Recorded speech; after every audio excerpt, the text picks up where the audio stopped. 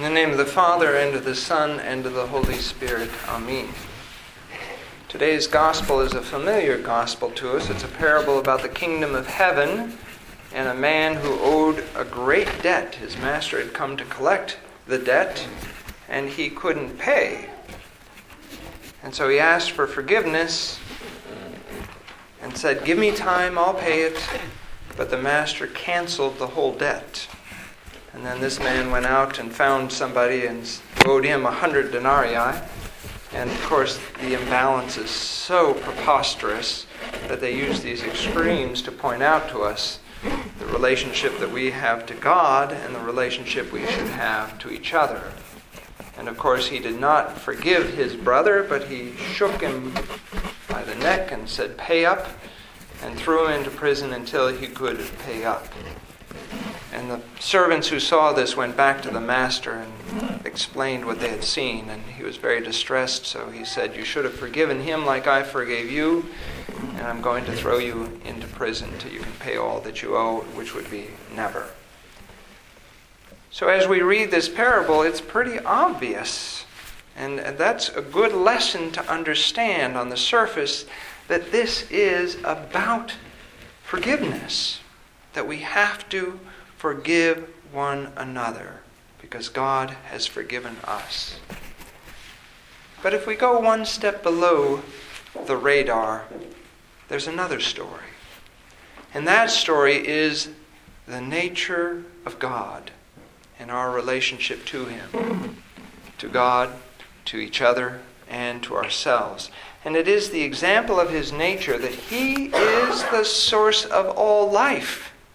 It is His nature to give without measure, without reward, without obligation. He shamelessly pours on us His gifts, His love, His kindness. And we can't possibly pay Him back. And He knows that. And He doesn't want to be paid back. So, He comes to us, and we realize this relationship, this obligation. And since we can't pay Him back, what does He want?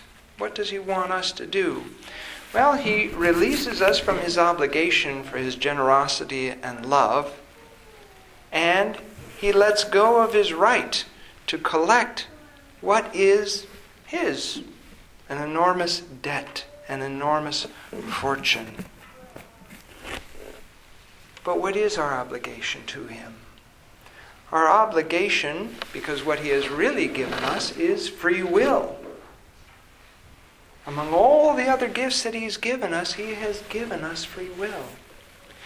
And what He wants us to do is, He wants us to be like Him. He wants us to give to each other generously, without requiring anything in return.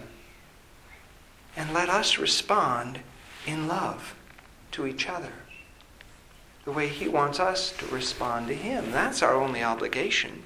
That's our only debt. It is to be merciful to one another.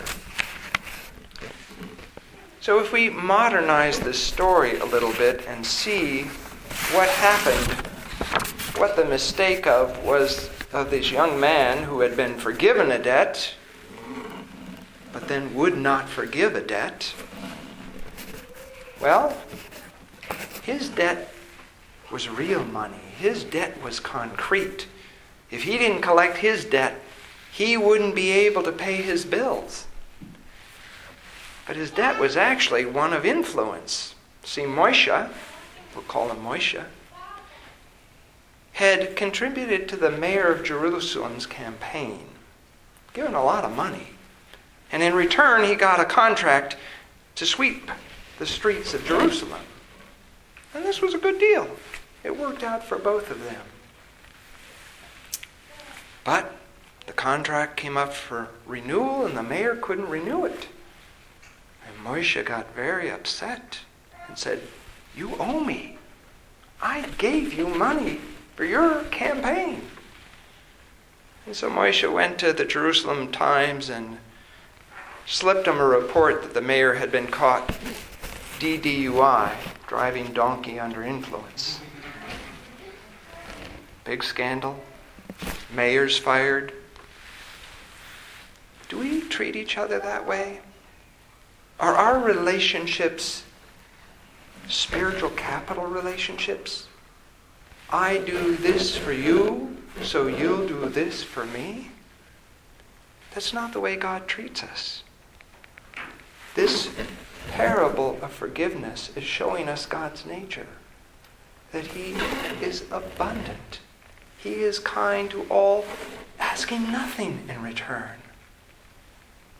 But on our human level, you scratch my back, and I'll scratch your back. That doesn't reflect God's character. That doesn't reflect God's nature. He wants us to be like Him. That's the only debt. He wants us to treat each other without expecting anything in return. So if we take the meaning of this parable and we go over to Luke 6:27 through 36, we can look at it with different eyes. But I say to you who hear, love your enemies, do good to those who hate you, bless those who curse you, and pray for those who spitefully use you.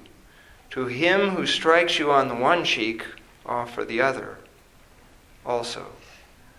And from him who takes away your cloak, do not withhold your tunic either. Give to everyone who asks of you. And from him who takes away your goods, do not ask them back. And just as you want men to do to you, you also do to them likewise. But if you love those who love you, what credit is that to you? For even sinners love those who love them. And if you do good to those who do good to you, what credit is that to you? For even sinners do the same. And if you lend to those from whom you hope to receive back, what credit is that to you? For even sinners lend to sinners to receive as much back. But love your enemies, do good and lend, hoping for nothing in return, and your reward will be great, and you will be sons of the Most High, for He is kind to the unthankful and evil. Therefore be merciful, just as your Father also is merciful. So let people's debt to us be to be like God, to be generous and to be kind, expecting nothing in return. And the only way we can live that way, the only possible way we can live that way, is if we have experienced that relationship with God. If we have felt His mercy and His grace in our life, then we too can be merciful and graceful and full of love. In the name of the Father, and of the Son, and of the Holy Spirit. Amen.